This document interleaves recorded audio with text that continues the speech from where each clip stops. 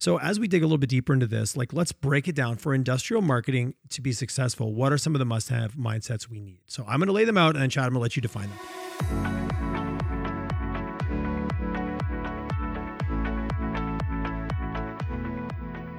Hello, and welcome to Industrial Marketing Simplified. This is a six-part audio series that explains how industrial companies successfully attract new prospects in tactical ways that are easy to understand. In this module, we're focusing on content, the fuel in the industrial marketing engine. I'm your host, Tyler Chisholm, and I'm joined by my business partner, Chad Croker. We specialize in helping industrial businesses attract new customers. In today's show, we're going to get right into content basics. What are we talking about and why does it matter? Quality and quantity. Industrial marketing, the must-have mindsets. Well, Chad, I'm going to start it off. It's a little bit of a cliche. Unless you've been living under a rock for the past few years, you've certainly heard this umbrella term that content matters. It's all about content. Well, that's great to hear, whether it's articles, videos, all the messages in the world that we can handle as consumers that are bombarded by content. But let's set the tone, as we often do, and let's define. Chad, lay it out for us. Well, at a top level, it's really any articles, videos, white papers, case studies, really any marketing materials that your company has created that specifically communicate your value to your customers. And from our perspective, they fall into three general categories. So the first is general information. So this is company news, product updates, even how to order online, things like that. Education is the second one. So that's product launches, services, best when they can also, inspire your customers or prospects. And then the third one is thought leadership. So that's really talking about industry challenges. That's communicating field expertise. It's really prospect-focused solutions. Okay, I'm going to dive in a little bit. I want to take two of those apart. General information makes a lot of sense, which I think most companies get that right. Education versus thought leadership. Can you clarify a little bit, because both of those sound like they could be the same? Mm-hmm. Yeah, I guess in the simplest terms, I would say that education is really about you as an organization. It's arguably a little bit more selfish focused, right? It's us giving information. So education is about you, and thought leadership is about them, about your prospects. Okay. So I'm educating. This is my product. Here's the features and benefits. Here's how you buy from me. Here's like all the things that are like they're me. They're me statements. Where thought leadership, I'm often way out there on the fringe, I'm prophesizing a little bit. I'm giving ideas, like I am now contributing to my overall industry, not necessarily to my organization. I think that's where companies can really get tripped up. You can read a thought leadership piece, which is just telling me about your features and benefits. Arguably, that's actually more education and not thought leadership when you're tackling a problem that everyone in the industry is experiencing and benefit from, and it's almost up to the consumer to draw the line back to you. Mm-hmm. Thought leadership versus education. Is that, am I breaking that down? Yeah, and it's easy sometimes to kind of make everything about your product because that's what you're so focused on. But thought leadership, you're in the right direction when you're not necessarily just selling. You're not thinking in the back of your mind, how am I trying to convince these people that my product is the best? I'm just trying to educate them. Like when I'm really literally just trying to help them in some way. Willingness to have a conversation about the problem, not a conversation about your product or your solution. Yeah. So like on that thread, what is the case for these different types of content? Why is that so important that we don't just do all one type of content? Yeah. I mean, the different types of content, you got to use different content in different ways, depending on where your prospect is in their buying journey. It all relates back to the triggers in the buying journey. Okay. So for example, an intro video about your company is really high in the sales funnel versus something like a detailed product brochure is much lower for people that are ready to buy. Okay. So why is a variety of content critical for specifically industrial companies? Well, customers need it to help them make the decision. So when we related this back to the big difference of industrial marketing versus even B2B or marketing overall is technical, right? The more technical, rational, logical decision-making process. So the customers need it to help them make decisions and ultimately for you to beat your competition out. It allows for automation, so for you to scale or reach more customers faster. It supports your sales team so that they can provide consistent information. And it drives inbound search traffic to your company. And this is really in the world of search engine optimization. Okay, so and that's, I know you're only scratching the surface in terms of when we think about content and the role that it plays. But let's talk about quantity versus, and I know we're going to talk about both quantity and quality. But how much volume do you need to put out there? Is there such a thing as too much content? Well, and I mean, in an ideal world, when you have limitless budget, which is definitely ideal and not necessarily reality, but I mean, you can't, the answer to your question is no, you cannot have too much content. Okay. A big enterprise company, would invest sometimes millions of dollars on content. And the reason is because it does drive sales. But for most companies who do not have a limitless budget, we do recommend starting where there are the biggest gaps. So typically this is a little higher in the funnel.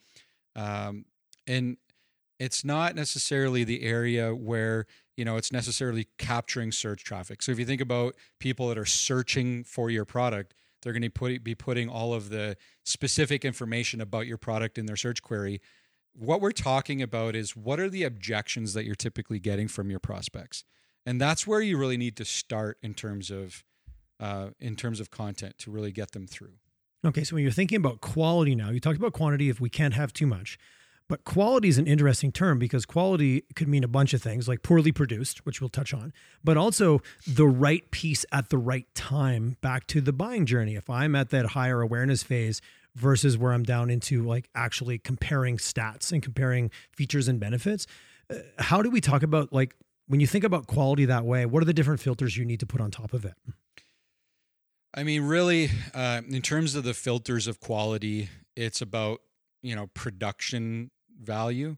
Okay. You're talking about, the amount. So, sorry, I'll back up here in a second. So the quality in my mind, let's just kind of quickly define that. So it's really about how much time and money to invest in each piece of content based on the value of your sale. Okay. Right. So if you're looking at, so if you're selling $100,000 product as an example, you can afford to invest a little bit more. So, let's start by building out the financial formula for how much we want to invest to create this quality, quote unquote, piece of content. Yeah. Okay. And so, I mean, the question then of what is quality, that is really about the production value is number one. So that is it readable? Is it accurate? Is it engaging? How well does it address a customer need? So understanding, that sort of collaborative understanding of an ideal customer. How well is it addressing what they actually need in order to sell it up the chain internally? And then, some of the technology sides of it as far as optimization for search engines and things like that. Gartner recently reported 77% of buyers said their last research and buying process was very difficult. And where that came from, this was specifically for B2B audiences, where that came from was because it's difficult to evaluate one product over another. And that's because there's not really a standard in terms of things like, for example, how a case study is produced. How am I able to understand that this product is really relevant for me and my business and my industry? If that was consistent across the board among all the competitors, it would make it a lot easier for your prospects to evaluate you. But that, of course, is not the case. So if you really want to increase the ability for a prospect to be attracted to your product, you give them both quality and quantity. And lay it out in a very sequential way that lines up with your buying journey. Yes. So I'm assuming the audience has picked up now that this is building on. So if you go back to the last module, we talked about your ideal customer profile and your MVP. Now we're talking about building the content that supports that journey that someone will go from a customer perspective, from awareness right through to purchase, making sure that we lay out the right breadcrumbs. Yes. So, okay. And now let's talk about now, and this is a challenge and a conversation I have with many companies like, hey, we produced a piece of content, but we don't think anybody's reading it. We don't know how to get it out there. We don't know ways to use it to actually create lead gen. So I'm going to give you a little bit of a breakdown here using a press release as an example. 100% not an overly sophisticated tactic, but I think it's one that most companies have had experience with. We've certainly been exposed to it where we've thought, hey, we've got this exciting new product. We should have a press release. So we've got 3 ways to get that press release out to market: owned, earned, and paid. So owned, these are all the places that you have complete control over. So let's just start. That's your website. You own that. You can post that press release or that piece of newsworthy content on your website at any time. The question is, unless there's a lot of traffic going there, you don't know who's going to see it. You could email that out in a newsletter format, and that might draw them back. But the point being is you've owned all those channels. You had complete control over when it happens, how it happens, and ultimately the variable is how many people see it. Earned is you submit it to a local trade publication and they go, wow, this is newsworthy. This is actually really exciting. They post it on their, let's just use a trade publication, for example, or maybe it's local media. Maybe you're doing something exciting in your production facility that's actually going to cause an increase in jobs. And they go, wow, that's amazing to see a local company contributing to the economy in this way. No matter where you are in our world, if you contribute to the economy, that's a newsworthy story, in my opinion. All of a sudden, they now share it with their audience, and you've earned some traffic. You've earned some eyes to come to that. And then the third one, what we don't want to overlook, which we're going to talk about in a future module, is paid. It's all the places that you can pay to have your content. So you can put it on Google. You can pay to be in that publication. This is a lever that every company gets to pull. In my experience, oftentimes in industrial marketing, there's a bit of a reluctance to pull that one.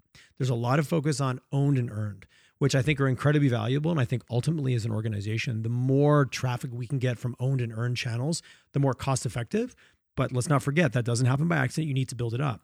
And oftentimes, back to our crawl, walk, run metaphor that you're going to hear permeated throughout these modules, when you run a paid campaign, even if it's small, you get to get some results. You get to get some data. You get to see who went, who looked, especially use LinkedIn as a great example. I know what company they came from, what geography they're in, and what their job title was. So if you think about your sales initiatives of this, how much value you can get from your content, it's not just the lead that you get. Trust me, that's our ultimate goal always.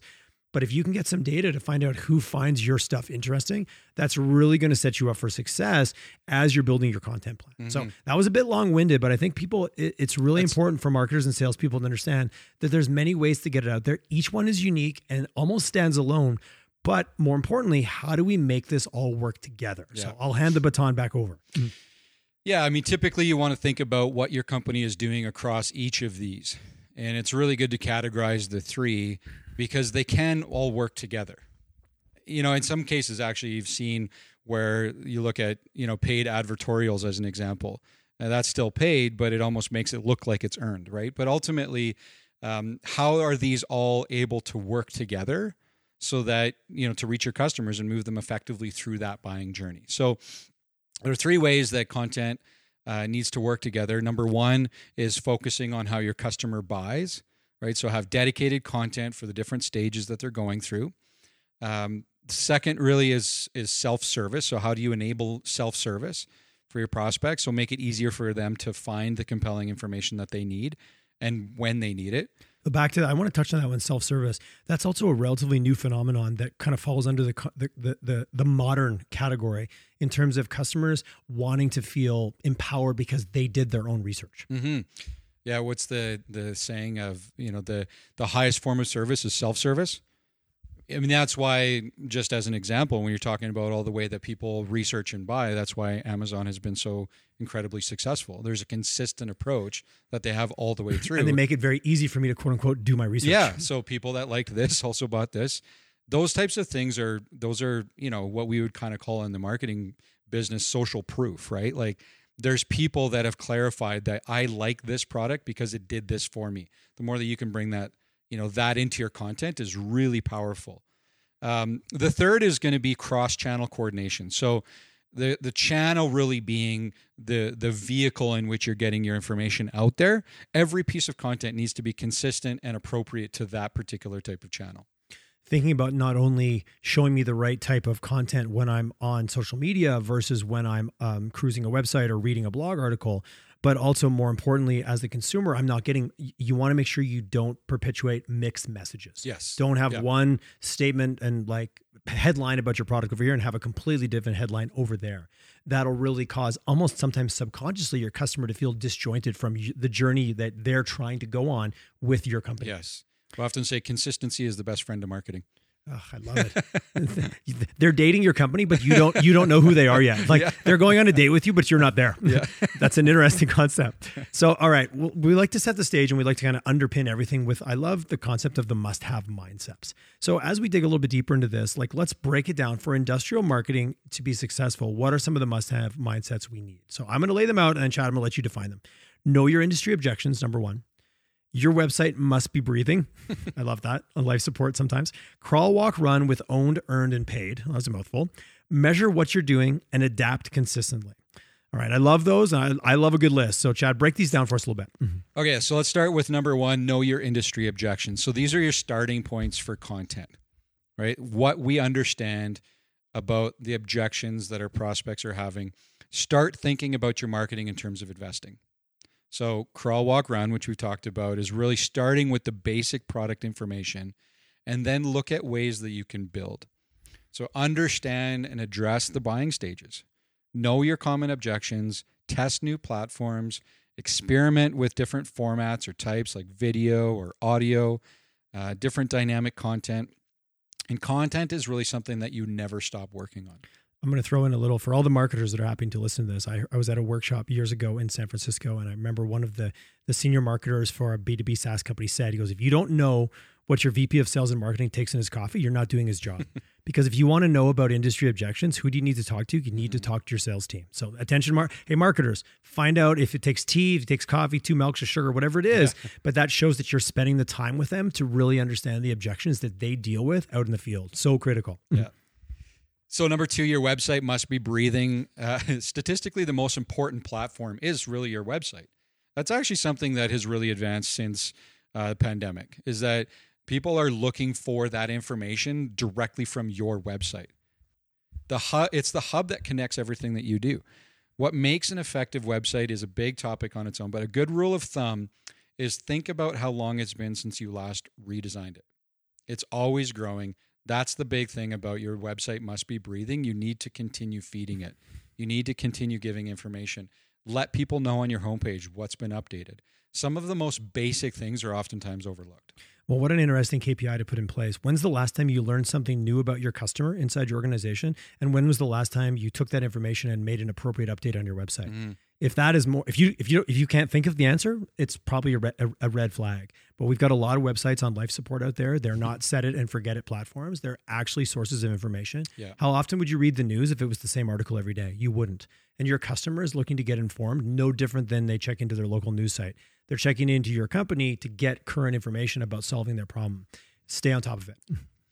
So the third is be progressive with owned, earned, and paid. So once you're confident with your website, then you're on the path already with owned media. Start advertising, sponsoring content, actively listening to what's being talked about, both in your industry and your business, but different publications or associations to gain this earned media. These really need to be on your radar. And then the fourth, measure what you're doing, get clear on how you will determine whether a piece of content is successful. And the ways that you know that are, some of the simple things like how many visitors, but how efficiently is something directly driving a sale? How many times was it shared? These types of things. Make sure that you can track that for everything that you put out there. Google Analytics is a great base starting point. Marketing automation is the next step. And then internal alignment between sales and marketing is when you really start gaining momentum.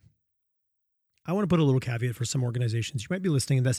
You might be feeling a little overwhelmed because we're laying this out in a way that, quote unquote, is simplified, but there's still a lot of moving pieces in here. And oftentimes you might not have the expertise in your organizations to do this. What we really want you to understand is how important it is. There are great resources out there, whether you reach out to us or other people in the industry.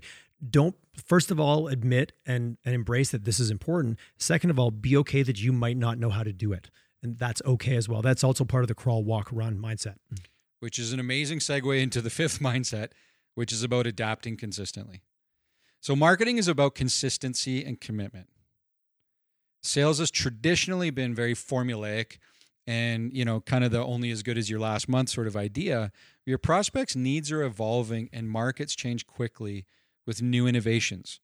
So the concept of adapting consistently is really around staying on top of how these things are changing and how you can be responsive. So move from reacting and move into responding. Which can be so easy, especially when you think about content. There's nothing more stressful than, oh no, I've committed to a monthly newsletter and the month is up and I don't have content. Mm-hmm. And I think that's often what can also stop a lot of companies from doing it. Sometimes there's not a lot of newsletters that get published twice because it was so overwhelming and it was becoming an initiative. So don't be shy to do a little bit less and give yourself a chance to build up the discipline or the cadence to do it. And I'm going to be very candid. Don't be scared to hire people to actually help you on that journey. Yeah, that's a good point.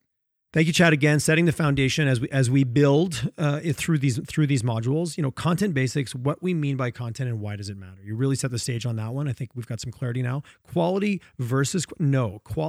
and quantity. So critical to understand both, that these are an interrelationship that is not one or the other. They're non-negotiables, folks. How you then find the formula is, again, going to be unique to your organization. And our top 5 industrial marketing must-have mindsets. Know your industry objections. Your website must be breathing. No life support for your website. Crawl, walk, run for your paid, owned, and earned. Measure what you're doing.